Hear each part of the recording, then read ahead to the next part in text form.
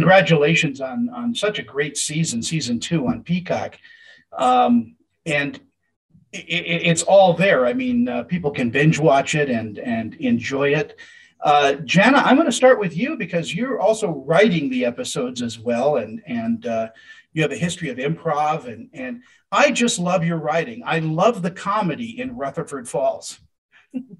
Thank you so much. I can't take full credit for it because obviously we wrote it as a room, and so much of the humor comes from, our showrunner, Sierra Teller Ornelas, who is a writer on, amazing shows like Superstore and Happy Endings. And, she sort of comes from the Mike Schur universe as well. And so, yeah, and to work with our upper level writers, Mike Schur to be doing a Mike Schur show, like it's very comedy forward. So we're really using the skill and joke telling talent of all of the different writers. And Ed Helms is a national treasure. Say that again. He sure is. He's been a huge, he was in the writer's room with us, and he's been really ride or die with us this entire process. And as a character, Nathan Rutherford takes a lot of hits, and he's sort of our white guy, and he represents this non-native perspective on the show that is important. And so I'm just really proud of his work, and I'm like so honored to get to work with him. Kaniehtiio is, first of all, what a beautiful, beautiful name that is. It reminds me of just, I don't know, Southern Islands and summer. So I don't know what is there a meaning to the name? It means beautiful snow. Well, I'm completely wrong. The Northern Islands. Tell me a little bit about how Feather has changed in the second season. What's going on? Well, Feather wasn't in the first season. She just came strutting in the second season to stir some shit up, and she's a badass matriarch who will stop at nothing until she gets what she wants, and she'll always get what she wants. Do you enjoy playing the badass? Yeah, for some reason, I seem to keep getting cast as the villain. I'm okay with it. It's a lot of fun. I think, it's also, she's a villain, but she's also like, she's a real person, so I get cast as these like villains, but I think the job there is to show that these people are actually, layered, and the reason why they're seen as a villain is because they have difference of opinions, basically. Different way to get to their end goal, right? Yeah, exactly. Well, David Prowse, who played Darth Vader, the actor in the suit, told me that if you have a choice between the good guy and the bad guy, always play the bad guy. They're just they're layered, and there's always a reason why they do what they do, right? And exactly. That's when you're a performer, it's fun to figure these things out. Jana, I meant that question for you. How has Reagan changed in the first, from the first season to the second season?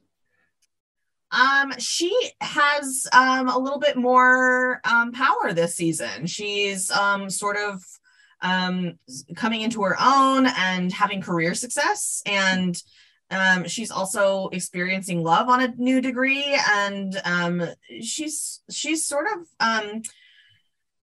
I would say like stepping into her like matriarch sort of vibes and power, and it's really fun to see, but it's also it's clumsy, and she faces a lot of new challenges, more money, more problems, so she's definitely like experiencing a new outside ire. I wish I could suffer from more problems. Also, being in a series, now you're going into you're finished your second season. You guys are a family at this point, aren't you? The cast? Yeah. Oh yeah. We're all great. We're big. We're a big family. It really feels like that because, we worked through COVID-19 both seasons, and beyond even just the cast, I think the crew and the writers, we have really helped each other through some challenging times. And, also we're a comedy group, so we get to laugh together, and we get to like provide each other with the powerful medicine of laughter during like stressful cultural circumstances. So it has been absolutely a bonding experience. Kaniehtiio, I think that every set, in my humble opinion, is an education. What have you learned from being on Rutherford Falls? I mean, what have I learned? I don't know if I learned anything, and more that some things were confirmed that, we can do it. Indigenous people can succeed and be funny and make hits at that level, at the highest level. So it was really like affirming to like be there and work opposite other Indigenous people, making a fun, funny, and intelligent television series together. I was just like, yeah, this feels right. And I knew we could do it. And without being caricatures, I mean, you are real three-dimensional people, and the writing is so great as far as character writing. Yeah, I mean, that's the dream, right? To play and to be able to portray us as real human beings, as not just the token, right?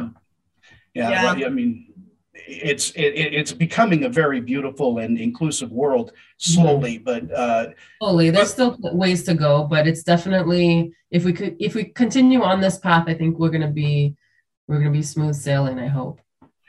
Jana, again, working with Ed, working with the cast, that's really got to be a godsend. Oh yeah, working with Ed, working with Michael Greyeyes is a national treasure. He, for Canada and the States, Native people look to Michael Greyeyes as like a leader in our industry, and being able to work with Dio, even, Dio has a long comedy career in this industry, and so it's been a huge learning curve for me, very steep learning curve.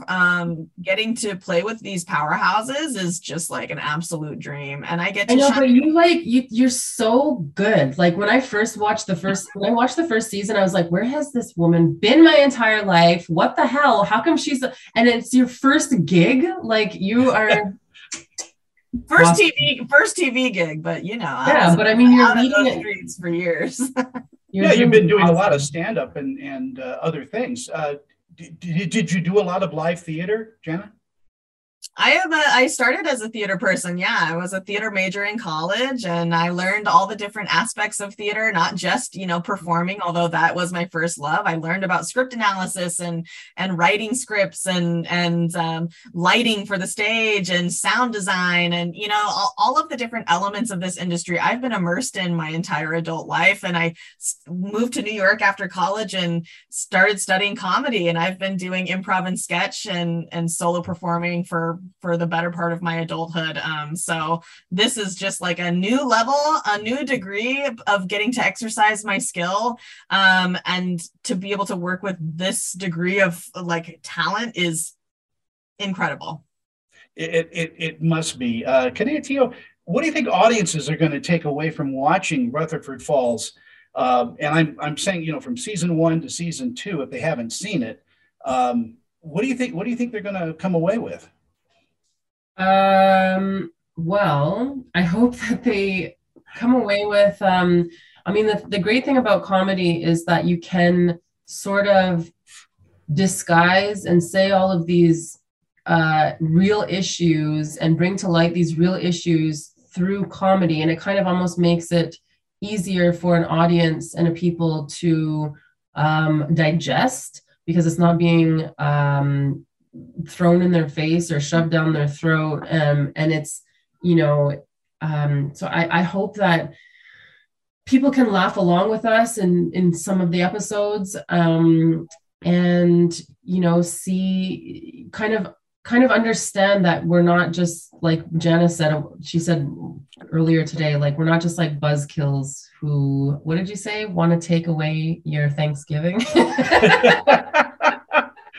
Yes, that's what I said, Dio. Good one. Not the pies. No, not the pies. Not my precious turkey, no. Will there be a Thanksgiving episode? Let me just ask. Because... Will there be a season 3? Yeah. There's so many things to talk about. Jana, how about season 3? You got the green light on that? We have not gotten a green light on that yet. So here's to hoping that I'll be on the phone. I'll call. I'll make Please sure. do. Yes. Better. Yeah. Call them all your friends to binge it. Yeah, I believe me. That's why I'm here. You are both amazing actresses, and I just love the way that you put together these characters. I mean, I know the writing has a lot to do with it, but then there's that ethereal thing that an actor puts together. And you both are great at the top of your craft, and that's what makes this a fun series. Is everybody seems to be, just terrific and spot on in their roles. Thank you. Yeah, that's really nice. And I will say, what you said, everybody's at the top of their game. Like we're beyond prepared for this industry and for these kinds of roles. And, we've been waiting our whole lives for these kinds of opportunities. So it's such a pleasure to be able to, tell our own stories and embody characters that resonate with us and in our communities, because this is the new era of television. And it's an equal pleasure for me to meet both of you and chat about this great series. And thank you both for your time, and just have a great day. You too. Nice talking, Tony. Bye-bye.